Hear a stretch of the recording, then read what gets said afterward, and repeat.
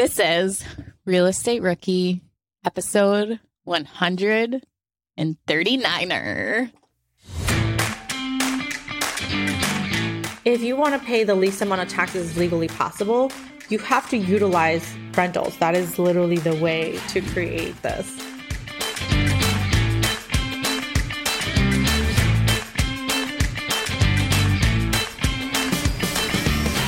Tony, it feels like forever since we've been able to do a Niner episode.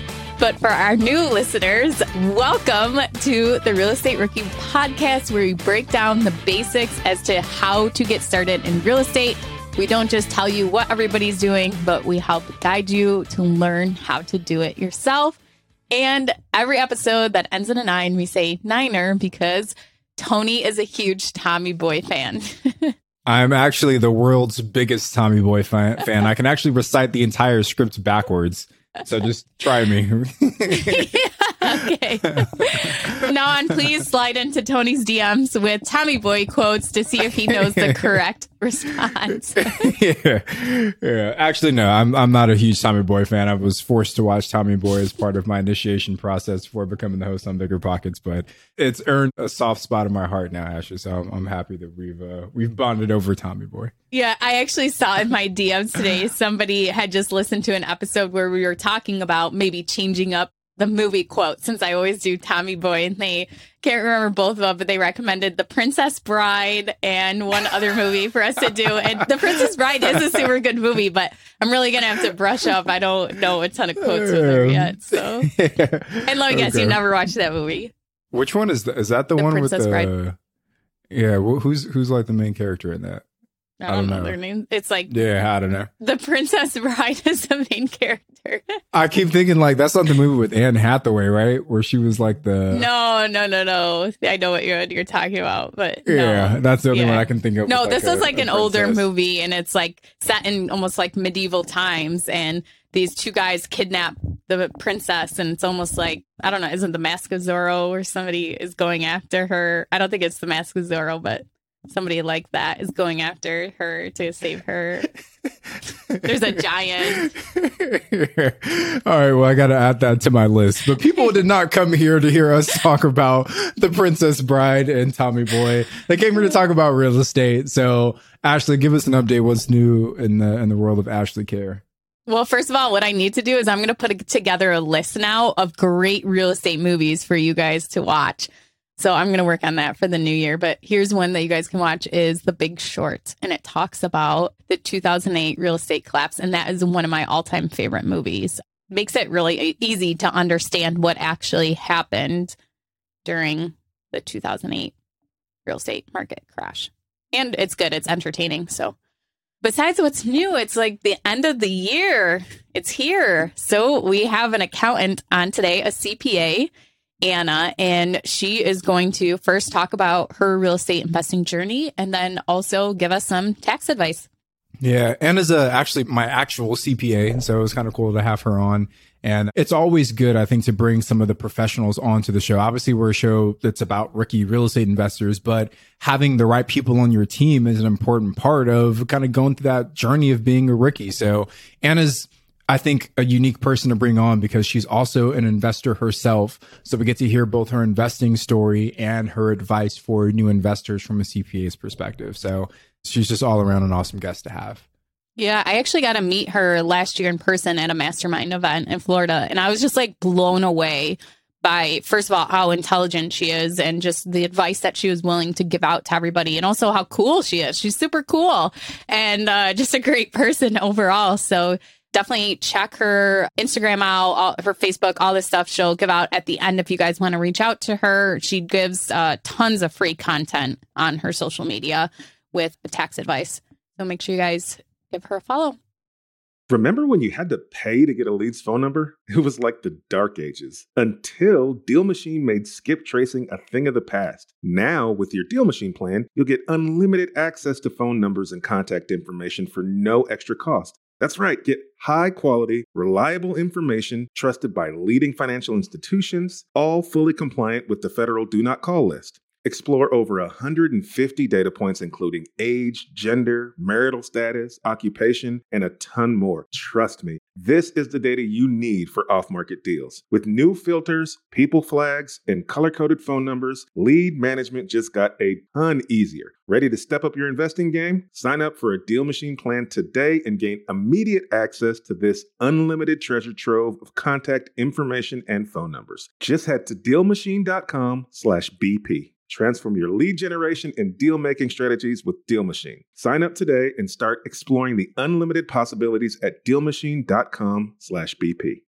Are current interest rates making you depressed about cash flow? What if it didn't have to be that way? Rent to Retirement has 2.99% seller financing available on turnkey properties. You heard that right. That's a seller-financed 2.99% interest rate where the average cash flow is over $900 per month. They also have options where you can put as low as 5% down on multiple investment properties with no PMI. Rent to Retirement is the nation's leading turnkey investment company that understands what it takes to be successful in today's dynamic real estate market. Their reputation speaks for itself with more 5-star reviews than any other company on the BiggerPockets website. Rent to Retirement offers fully turnkey properties that are newly built or renovated, leased and managed, allowing you to invest with confidence in the markets that offer the best returns. To learn more, visit renttoretirement.com. That's renttoretirement.com. Or text REI to 33777. Again, text REI to 33777. This show is sponsored by Airbnb. Did you know that I turned one of my first homes into an Airbnb? It's true. And it even helped me get the extra income I needed to launch my real estate career. So if you want to try your hand at making even more income with your property, Airbnb is the place to be. Your home might be worth more than you think. Find out how much at airbnb.com/host. With that, let's get into the show. Anna, welcome to the Real Estate Rookie podcast. Super excited to have you on. So in addition to you, I'm sure you're going to give a lot of value to the guests here. I also just want to share, you're also my CPA, so you've helped me a lot personally this year. So thanks for coming on with us today, Anna. Yeah, thank you guys so much for having me. I'm a huge fan of the show, always listening. And this is how I started my career in real estate investing, by diving into podcasts. So I'm excited to be actually part of the show and sharing my values with your listeners. Absolutely. And just think now that your story is probably going to inspire some other real estate investors or maybe CPAs to get from behind the desk and get onto the investment side of things. So Anna, why don't you just give us your background, give us, who is Anna? How'd you get started in real estate investing, and just give us the whole backstory. Yeah, of course. So I was actually born and raised in Mexico. I'm going to be 34, my gosh, years old. But I moved to the United States when I was 15. My mom kind of tricked me and she said we were going to go study abroad. And I was so excited to live in LA because I was going to study abroad. And then a year after, she told me that she's getting married and we're moving to Wisconsin. I'm like, oh, this is horrible. So she kind of sprung it on us, but it was the best thing she ever did for us because now I feel like I'm living the American dream. But it was definitely very challenging culture-wise, of course, especially the language. And if I make any mistakes, you guys will know English is my second language. So sometimes I try to say things and people are like, no, what are you trying to say? So anyways, we moved here and I started, a normal college student, whatnot. And then I always knew I wanted to have my own business. I hated the 9-to-5 lifestyle. My parents were entrepreneurs as well. And I just hated having to drive like everybody else who's in this rat race, right? Just waking up at 5:30 in the morning, driving an hour to work, having to report to your boss. Well, I was like, I hate this. And finally, I was in public accounting. And if, any listeners are in accounting, it's horrible. You work 90 hours and they make you feel like you're making so much money. And when you divide it, I was better off working at McDonald's. So I remember they were so bad at, they wanted to have networking events after work. And I was like, no, I don't like you guys that much. I want to go home to my family. So I quit my job after I was there for 3 months. I was like, I can't do this anymore. I quit my job. I went to a private firm, and then the same thing happened, like everybody else, back to the 9-to-5. It's the same thing everywhere you go. That made me realize that I didn't. So when I was 28 years old, I quit my job and I opened up my firm. My accounting firm. I had no idea anything about real estate, nothing. I just started, this is what I'm going to do. I'm going to do taxes and I'm going to work even more hours. So I quit my job, opened my firm, but I did it virtually since day one. So about 6 years ago, I was like, listen, I know I want to travel and I don't want to be stuck in Wisconsin. Like it's cold here. Like I hate it. I want to be 100% virtual. And it took a while. And I was not focused in real estate. But then I started to see my clients who were real estate investors, how much little in taxes they paid, that I was like, what is happening compared to my realtors or to my like doctors or attorneys?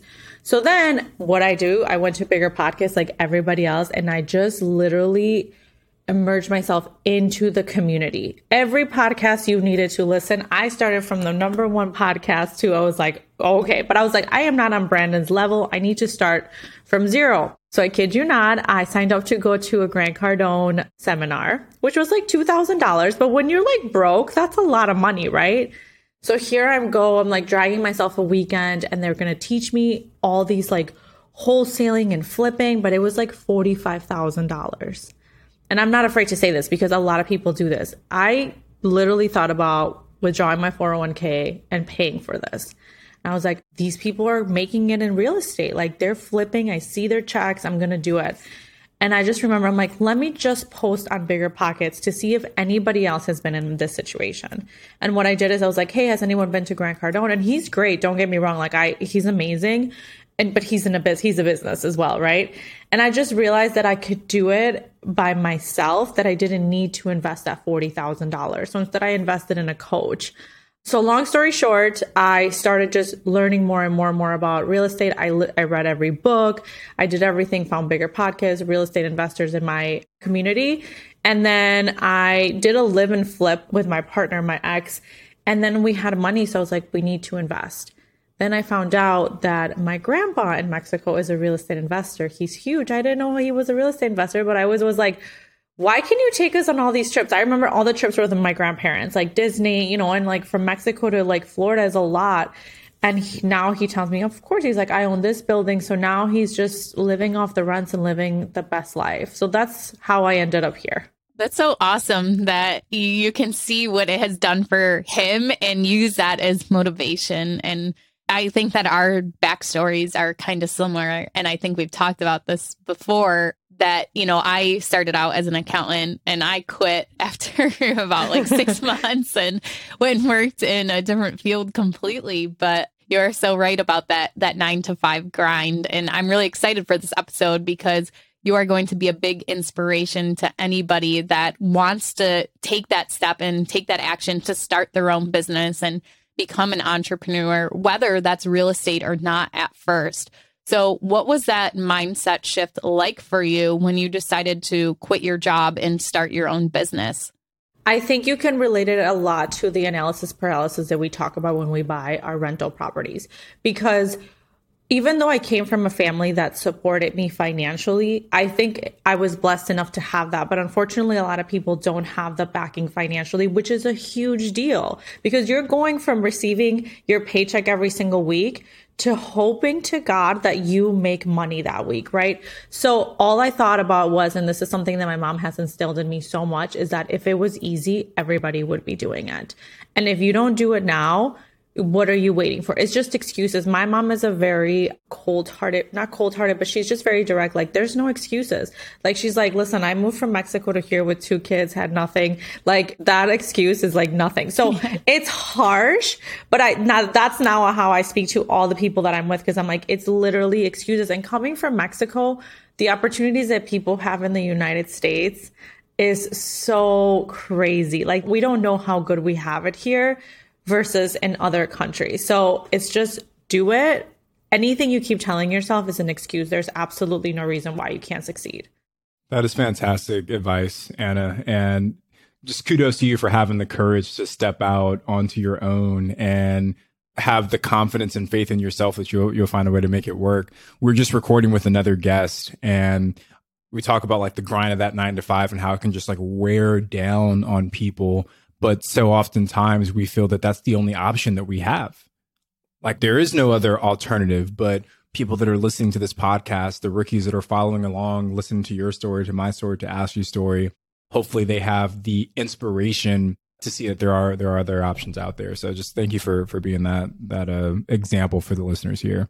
Before we keep moving, and I want to talk a little bit about your portfolio. Let's just kind of set the table for us. So what does your portfolio look like today? How many deals or how many units, whatever metric you want to give us to set that table?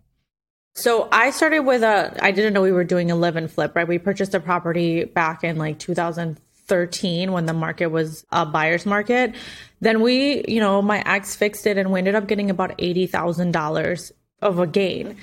I had no idea anything about real estate. So what did we do? Like keeping up with the Joneses, I went and built this house and oh my gosh, let's buy cars. Dumbest thing ever. I don't recommend that. So then I think my business, then what I started doing is in my business, we saved some money, but then having a side hustle is what you need in order to, sometimes buy your first property. So I went and I saved money from my accounting firm. And I found this triplex. You guys, this is gold. I'm been spoiled with my first one that it's going to be hard to find another one like this. So I saved, my 20%, 25% down. I went and looked at this duplex, and the ones that people live in that are moving are the best because they take care of it. You don't have to do anything. So this lady was living there. I get there. It's a duplex. Well, the best thing is I come to find out that the attic is rented. And the basement has a full-on living basement where two people are living, and they couldn't disclose that because it wasn't up to code. So I went in and I put an offer at $175 right away, and they took my offer. And now I rent it I have this written down. My total rent is $3,000 that I receive. My expenses are about $1,800. So I did definitely made it up to code for the people in the basement because God forbid there's a fire and these people die like they were living. But now it's hard to find anything like that. So then I have two more properties, and they do not obviously as well. But that one was my first one that was yes, I got it. Yeah. Let's talk about bringing something up to code. So you put in your offer not even knowing what the cost would be for that? Yes. So there was no egress windows. Is that how you say it? Yep. So when I brought my contractor and they're yeah, if something happens and there's a fire, there's no way that these people can get out. So we put that in and it was $1,200. I got the inspector in and that's all. Thankfully, that's how much it was, just putting the egress window in because it had its own exit, but we still needed to put that. So it was only $1,200. Let's say $1,500 with the contractor's expenses. And they're the best tenants. They live there. They're never there. Let me ask a question. So it cost you $1,200 to legally convert that duplex into a triplex. How much value do you think you added to that property by being able to say that it's actually a triplex versus it being a duplex? I think last time it was assessed last year, I bought it at $179. It was $210, and I didn't do literally anything to it. So that's amazing. But of course, these stories don't happen, right? But now every new property that I get, I'm well, if I'm not netting $1,200, I gotta want it. But I think there's a good lesson there, right? And is that you spent $1,200 and you were able to take a property that was worth $179 at purchase to $210,000. So we're talking about a $30,000 increase in value for a $1,200 expense. That is a phenomenal return on investment. So I think the lesson for the rookies that are listening is that you need to look for those kinds of opportunities when you're looking at potential properties to purchase. Is there hidden value here that maybe the even current owner doesn't see, or that maybe all the other people that are looking at this property haven't yet found out? And did you just get lucky? I don't know. Was it just... All the deals that I've gotten besides one, I've gotten through the MLS. Everybody talks about off-market deals, but I'm that person that wakes up and looks at I know my market. I know Milwaukee and where I want to invest. So I invest in the South Side where my tenants speak Spanish. I can deal with them. So I know the market that I want. So I just set alerts. And every time something comes up, you have to have an amazing realtor. If you don't, then you lose, right? And a hard money lender in case you want to just pay with cash. But you just have to look. There's a lot of off-market deals, but there's still some good deals on MLS. You can't wait 3 weeks and expect to get it. So now that you've built your business, you're investing in real estate, what are your goals going forward with both of them? It's a great question. So with my business, it goes back to the same thing. I think everyone that's an entrepreneur, I still don't want to be doing taxes for the rest of my life. Like whenever I get a new client, I'm like, you guys, I only have me for the next 10 years because this is still a job. It's still a business, right? Like I don't want to do this. I want to make it. I want to grow it, sell it to somebody and just live off my rents. So I'm continuing to purchase more properties, but really where I want to be is in these storage units. Kind of like Brit. I definitely think that's the most passive income you could ever get, but it's a little bit harder. But when I listen to your stories about that, it's like it motivates you to not be satisfied with where you are right now. That's awesome advice. And so with the storage units, let's dive into that a little bit. You are now pivoting from your first original strategy going into a new strategy. What does that look like? And how did you decide that you were ready to make that pivot, that change?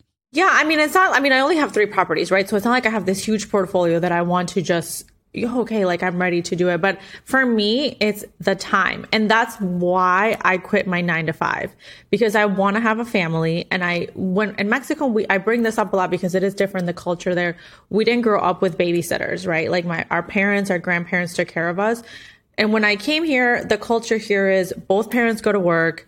You put your kids in daycare, then you go to the gym and the kids are in daycare at the gym. That's not how we grew up. So I was like, I don't want that for my family. And I'm hoping to work hard enough. So then when I look at my rentals, I say the same thing and my business too. I'm like, I'm going to be in the same situation. I'm still going to have to oversee the rentals, even have a property manager. What's the best thing that I'm 100% behind?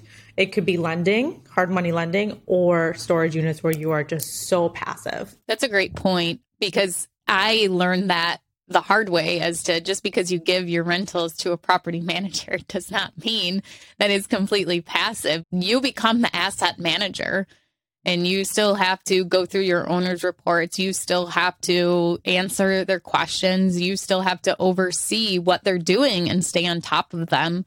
You can still have the greatest property manager in the world, but you still are going to have to oversee things and do a little work and make some big decisions as it goes along. So that's really exciting for you. I'm looking forward to see your self-storage units. Have you gotten anything under contract or? No. Where are you looking now? So I think Wisconsin. So my clients, I have a couple clients who recently just purchased some in Upper Wisconsin. So I'm in the early stages because I know very little. So now I'm back to where let me educate myself in everything with storage units, figure out how I can get there and put a plan together. But I feel, in my opinion, and obviously other people are more experienced with this, it's very passive. But also hard money lending is also where I remember when Grant Cardone, when we were in his seminar, he's like, if you can be anything, be the bank, because the bank is the best thing. I remember when we were in Florida together at the mastermind event, you had said that was what you were going to get into too. And I don't think you had actually done your first loan yet. So tell us about that too, as being a hard money lender. How does a rookie even begin to do that? I think I've been blessed, honestly, where my business can provide enough cash flow. I think that's where the issue comes, where you have to find a side hustle. So if you're working a 9 to 5, you're kind of strapped with your money. So you need to find a side hustle that gives you all this cash flow. So my clients, it's really my clients who are like, hey, do you have any cash? And I'm like, well, I do, but I've never done this before. Like, I'm scared. So I'm like, listen, we'll write everything down. But at the end of the day, I know your bank account. And if you don't pay me, I'm taking everything. Is this what you had to say to Tony? Is Tony who you're talking about? I was like, I'll just go into your bank account and take it. No, but I'm kidding. But you know their numbers. So you're like, okay, they're responsible adults, you'd hope, but something. Right. You see their financial information. Yes. So they asked me for the money. I did a small loan, and it wasn't as big as a normal hard money lender. I just wanted to get my feet wet. So I lent them $60,000. I charged them 2% or 2 points up front and then 8%. So it wasn't a lot of money, but at least I know what it's like. But it's harder than that because you have to do all the due diligence with the house and become first lien. But it's a great business, if you're doing it. So how did you learn, you have to become the first lien, putting your contract together? Did you hire an attorney that was experienced in doing hard money loans? Or how did you start that whole process? So shout out to Diego Corzo and my mentor here in Wisconsin, because they're both hard money lenders, and you have to utilize the people that you surround yourself with, that you make connections with, right? So I just called them and I said, hey, how are you doing it? What do I need to know? And people surprisingly are happy to share this information with you, as long as you don't abuse their time, because time is money for them as well, where they were happy to share this information of like, this is what you need to do. You need to become first lien. You need to have this in writing. All the steps that I had no idea. I was just about to lend them all the money and like, let me know when you give it back to me. They're like, no, that's not how it works. So Anna, do you plan to like continue to scale up the like private money, hard money lending side of things, or how does this play into your long-term plans? Yes, because again, that's very passive, and I would love to do that. And again, when I look at my clients who are hard money lenders, I'm like, wow, he was right. Being the bank really does pay off, but it's obviously risky and it's not always going to be like that. So I think you have to have other revenue streams. But yeah, I mean, I'm happy to talk about it with anyone. I don't know much about it, but it's a great strategy to make more money, because that money will allow me to invest and save for, the storage units. Yeah. I mean, to me, like lending money is one of the most passive ways that you can invest in real estate. Like we've leveraged private money for a few of our flips, and outside of wiring in the funds to escrow, our lenders did nothing. Right? Like we did all the hard work for the 6 to 8 weeks that it took to rehab this property. And then we close, we sell, they get a nice return on their money plus their originally invested capital. And then they're just able to recycle that same money. So it is quite literally some of the most passive returns that you can ever get. So I'm glad that you're kind of shedding light on that option. I guess one other question, right? Are there some things that maybe a rookie investor should maybe look out for as potential red flags before they start lending money to investors? Like, how can I make sure that I don't give my money to somebody and they just run away with $100,000 that I just lent to them? How can I do this in a safe way? Yeah, this is a great question, because even when I talk to, for example, my dad, who's a financial advisor, who is very financially literate, he was like, no way, like this, how does this work? Like, no way you're just lending people money and they just give you money back. I'm like, no, Dad, literally that's how easy it is. Like I'm trying to tell you. But I think the biggest thing that I would say is make sure that the person that you're lending the money to has some credibility, right? Everyone nowadays watching HGTV wants to be a flipper. Flipping is, I've never done it. I don't plan to do it, but you can probably attest to it, Tony. It's not as easy as people make it seem. It's not you just show up and your contracts show up on time. Like it's a lot of work. So having some credibility, knowing the person that you're lending to will definitely make a big difference. But I think also having someone on your side who has done hard money lending to guide you, even if you have to pay them, because again, nothing is free in this world. The advice is priceless. So you don't make a mistake. And you're right. Someone walks away with $100K. That's great advice. Thank you. And I'm a firm believer in that too, is that it's worth paying a little upfront so that you don't lose out big in the end. And sorry, just really one other thought on that before we keep rolling, right? Like I think people oftentimes overestimate how expensive it is to have an attorney like draft up contracts or like point you in the right direction. Like if you're going to lend several $100,000 to somebody, you better be willing to spend a few $100 to make sure that there's like an ironclad contract in place to protect that investment. So if you don't have an attorney, ask some other investors that you know, but just find someone to help guide you through that process, because it's the safest way to make sure you're not getting screwed in the end. It's a no-brainer. Yeah. And just like you would analyze the deals on a property, analyze that cost for an attorney when you are calculating your return on doing that hard money loan. So maybe it doesn't end up being 8% interest plus 2 points. It's a little bit less than that because you are shelling out for an attorney. So just add it into your numbers, and fees and costs can make sense and still give you a better return than if you didn't do the deal at all. Yeah, absolutely. I think a lot of people think hard money lending, or the investors who are asking for it, is expensive, but it's not if it makes sense in your numbers. Of course, it's more expensive than the bank, but if you have a deal, it's not expensive because it's faster than obviously going to the bank. Right. You're paying for the convenience. Mm-hmm. One other follow-up for you, Anna. As someone who's lent money to an investor, say, let's talk to our rookie audience right now. If someone wanted to come to you, not you specifically, but if someone wanted to come to a hard money lender that they kind of have a relationship with, how should they be presenting that deal in a way that makes a private money lender feel comfortable? Like, what was the package that was presented to you to say, okay, this is something that I'm willing to actually lend on? So numbers to me, I'm a CPA, so I'm nerdy about like Excel spreadsheets, but anyone, you're going to guard your money with anything, right? So I have had people who just are like, hey, I have this house. Here's the address. Can I have 100K? And I'm like, no, like, I want to know what your numbers look like, because if it doesn't even make sense to go buy the property, even after, the ARV, if all those questions you need to ask. So I would say be a professional when you ask anything, whether it's hard money, whether it's asking for advice. Don't just think that people are just going to do it because you're Tony Robbins. Eventually, when you establish a relationship and Tony comes to you or Ashley and say, hey, I need 100K, like, you trust them now. But for the first time, be a professional, like they're, your boss, and say, here are my numbers. This is what I'm doing. Would you be interested? I think the ethics and the courtesy of asking for people has literally gone out the window, because maybe social media is so easy to slide into someone's DM and just ask for money. But that is a huge turnoff. I'm sure it happens to you guys all the time. Yeah, sliding into DMs happens to Tony. Not like that, but I'm sure it does. Or that YouTube, someone was commenting on your arms on YouTube. Yeah. Sarah was making fun of you. Yeah. She's a trooper, though.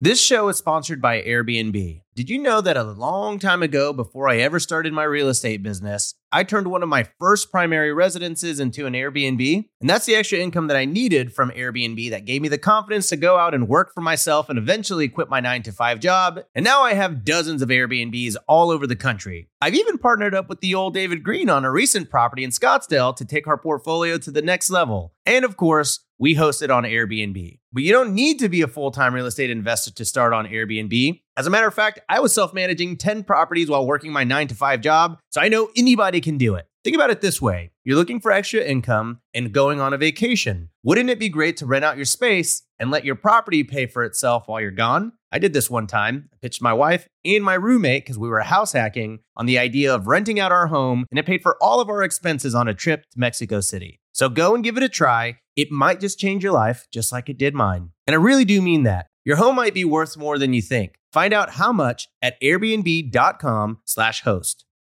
Rookies, 2024 is the year to start protecting your rental properties with an LLC. But you don't have to do all the paperwork and filing yourself. Corporate Direct is your professional and affordable option for getting your LLC done right. They handle the state filings, draft your operating agreement, and act as your registered agent. They'll even help you comply with the Corporate Transparency Act, a new federal disclosure law affecting every real estate investor. Corporate Direct is a family business founded by attorney, author, and rich dad advisor Garrett Sutton over 35 years ago. Now, his son Ted is a licensed attorney working with him. Together, they've helped thousands of real estate investors form and maintain their LLCs and protect their assets. If you're trying to build a real estate portfolio, do not skip the LLC. Head over to corporatedirect.com/biggerpockets to schedule a free 15-minute consultation with an incorporating specialist. Mention Real Estate Rookie and get a $100 discount on your formation. That's corporatedirect.com/biggerpockets. You're trying to close on your next rental, so why is your insurance company dragging its feet? With long lead times and never-ending paper forms, it's no wonder it takes forever to finally get a policy. Modern investors deserve better. They deserve Steadily.com. At Steadily.com, you'll get fast, affordable landlord insurance available online 24/7 in just a few clicks. You can even get next-day coverage, which takes just minutes, by the way, to obtain. And you can do it all from your phone. Steadily was founded by landlords who created insurance products tailored to the unique needs of this industry. It's their sole focus, and that's why landlords nationwide consistently rate them 4.8 out of 5 stars. So whether you've got a single-family, short-term, or multifamily portfolio, Steadily.com can secure the best coverage at the best price to protect your properties. Discover how Steadily can save you both time and money on your rental property insurance. Visit Steadily.com for a commitment-free quote tailored to your needs today. Okay, so Anna, we can't have you on the show without picking your brain on some CPA tax questions here. So for my first question, just general advice. If you are a rookie investor starting out and you're just about to get your first deal or just got your first deal, what are some things a rookie investor should be doing now, day one, to prepare themselves to take advantage of all of the tax advantages out there? So this goes exactly with the one thing I wanted to say, which is the number one issue every year I see in the rookie investors to the most house investments that you can think of. It's their record keeping. It is number one thing that you need to be doing since day one. You get so caught up in your life with, let me buy another property, let me do some wholesaling, because you're trying to grow your business, that you forget about this. And then when tax season comes around, it's a mess. And most accountants that you work with, like, we don't take messes, right? So it's up to you to figure out your mess and then let me know how it goes. But we can't do tax planning, which is the number two thing, because if you don't have good records since day one, like how much was it purchased? How much did you spend at Home Depot? Like, there's no point. Like, it's a business. So I would say record keeping from day one is great. And I'm not going to like say anything, but like I see Tony like laughing and like smiling because we've had this conversation. I was like, he's like, it feels like when you're in the classroom, the teacher's talking about the kids that didn't do their homework and you know that you're one of those kids. Tony, I was an accountant and I'm laughing too because I used to have immaculate books. My accountant would compliment me every year like, oh, I just love it. And like this past year, it's like been awful. I've like not stayed on top of it. So I ended up just giving her everything and she's taking care of it now. And I'm like, I'm so sorry you thought so highly of me. And you're now I'm letting you down. But that's a great point, Ashley, because that's honestly what happens. I think when people realize that your time is best spent elsewhere, that's when you stop doing I don't even do my own books, right? Because I don't see any money in it. So it's, when do you think your time is best spent? When you're going to outsource it. I'm not saying with us, but there's VAs, in other countries. There's things that can be done. It's just setting up your processes from day one or hiring somebody. Yeah. Bookkeeping is an easy thing to outsource, especially with being able to scan documents and to have different, whether it's Stessa or QuickBooks Online, where you can view the bookkeeping while somebody else from, like you said, a virtual assistant from anywhere in the country is inputting the actual data for you. Tony, you work with a virtual assistant for your bookkeeping, right? Yeah. Yeah. And that works out great for you. And then my CPA is now my bookkeeper. Yeah. I mean, let's break that down, right? Because there's like different things that need to be done in like the bookkeeping, CPA, tax planning world. Like it's not just one bucket. And like break down the difference between what bookkeeping is, like what a good bookkeeper does, and then what a good CPA does. Because I feel like those are two different paths. Yeah, that's a great question. So your bookkeeper, think of them as the person who works with you on a day-to-day basis, who knows the ins and outs of your business, right? Your CPA is not going to know how much electricity you paid to property A because that's not our job. Your bookkeeper knows that whenever a bill comes, they know it goes to property A, they know it goes to property B, they know you're traveling, but they have your records up to date. So it's a lot of administrative work, but it's so important, so important. And then your accountant should be giving you advice, but we need the records from your bookkeeper in order to give you advice. So this is where it gets so complicated and people get mad all the time. They talk about, our President Trump, our ex-president who was only paying like $7 in taxes, or like Jeff Bezos. And it's like, well, they have a really badass, probably bookkeeper and a really badass accountant who gets their records together. They put it all together and they pay $0 in taxes. Like the tax code is there for you to utilize. But if you come with bad records, it's impossible for us to help anybody with any tax planning. And as you guys know, real estate and taxes are amazing. You just have to have a good bookkeeper and a good CPA. Okay, so on to our next question for this is, what are some of the biggest tax advantages for a real estate investor? If somebody listening is considering getting into real estate investing, and this may be their final push to take action with all of the great knowledge bombs you're going to drop right pressure. here as No to pressure, Anna. why they should become a real estate investor. So, as they say, 95% of the wealthy people invest in real estate, and it's obviously for wealth building, but it's also for tax purposes.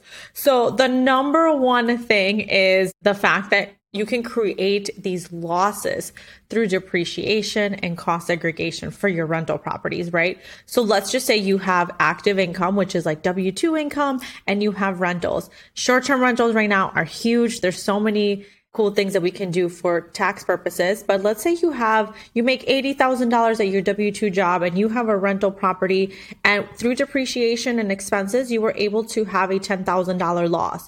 Well, now you're able to offset your W-2 income that goes from 80,000 and use this loss of 10,000 to decrease your taxable income. So instead of paying taxes on 80,000, you're not paying taxes on 70,000, which means you're not paying any taxes on the rent that you received because you used depreciation, which is this fake expense that is written in the code for you to utilize. So if you want to pay the least amount of taxes legally possible, you have to utilize rentals. That is literally the way to create this. Anna, what are your thoughts? Because I've heard other investors where they'll buy a non-cash flowing asset just to get some kind of tax benefit, right? They're like, hey, it's okay if I lose a little bit of money because I know I'm going to get this big tax deduction at the end of the year.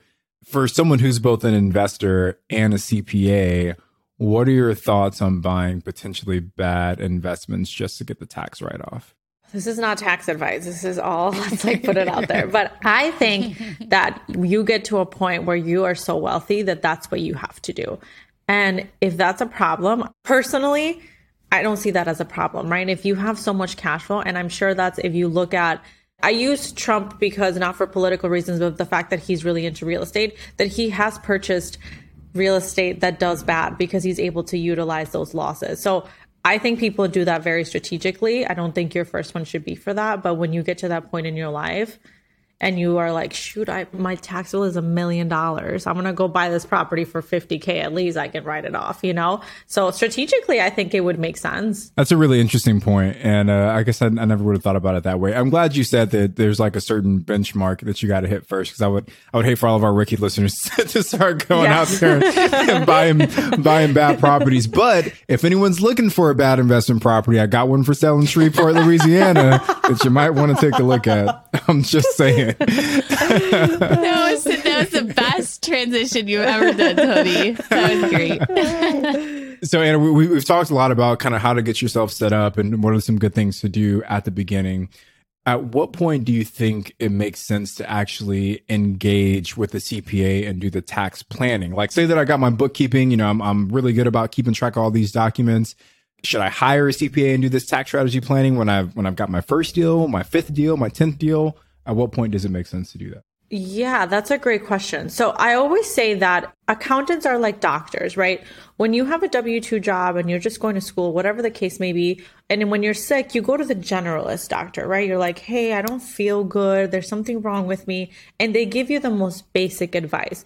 And they're definitely going to be the cheapest, most cost-effective person you go to. But when you realize that there's something wrong with, your eyes, or it's more specific, you're going to go to a specialist. So as soon as I personally think, I always say, as soon as you get one property, you should hire an accountant who is specialized in real estate. Because the goal for all the rookies here, or at least it was for me, is to not just get one, but continue to scale so I can leave my 9 to 5. So unless you are a real estate CPA from the beginning and you know what you're doing, I feel like always go to a CPA. And I think we don't see it. I think accountants have made it really bad for people. They see us as an expense. And they're like, oh, I have to pay John CPA like $1,000. Like, oh, so much money. But you have to see it as value, kind of like Ashley did. She was just like, I'm done doing this.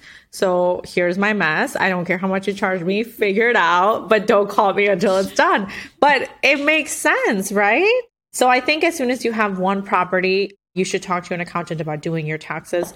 Tax planning is a completely different thing that if you're not doing or you don't know what it is, you should definitely be speaking to a CPA about, because that's where we play the game and that's how we get to decrease our tax liability as much as possible. Yeah, wonderful advice, Anna. And I'm excited this episode is airing when it is because it's coming out right before the end of the year. So let's look into the next year, right? 2022. What are some of the changes that we're going to see from like a tax code perspective that investors might want to know about as we get into the new year? Yeah, that's everything just happened recently. So good things only, actually, for real estate investors so far. The only bad thing, we'll start with the bad thing, is that they are going to raise the capital gains rate from 25 to 30, or I can't remember exactly. Like I have it all written down. But, they were talking about getting rid of 1031 exchanges and getting rid of the step up, the self-directed IRA. Everything went out the window and we're still good to go. We can still 1031 as much as we can. So we just never pay taxes on that. So good things for real estate investors, really nothing besides capital gains, which can be huge though if you choose not to do a 1031 exchange. Nothing has changed there. So that's good. But things evolve. Next week I can come back and tell you that, hey, scratch that entire podcast because things are different, because that's how life works in Congress. But I think right now what I would tell everyone is nothing's really changing besides obviously that there is more in depth that we can talk about. But I think this is beyond this podcast. But just have your good records and do tax plan you still have time. It's November. You have 2 months. So if you're surprised by your tax bill next year, it's your fault because you didn't do any tax planning.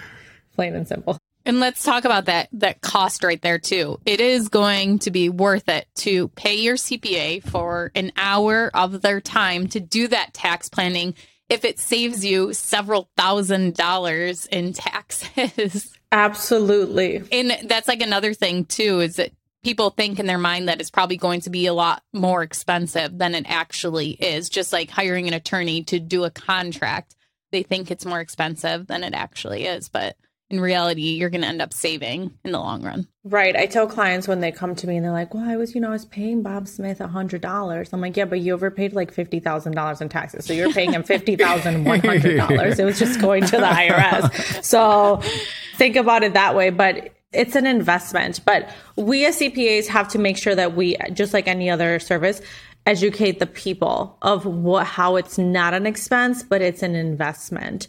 And that makes it a little bit maybe easier for people to invest in their CPA versus just thinking they're going to pay so much money. Well, Anna, I want to take us to our rookie request line. But first, Tony, did you have any CPA question follow-ups before you don't have to pay for this? It's free, this session. So.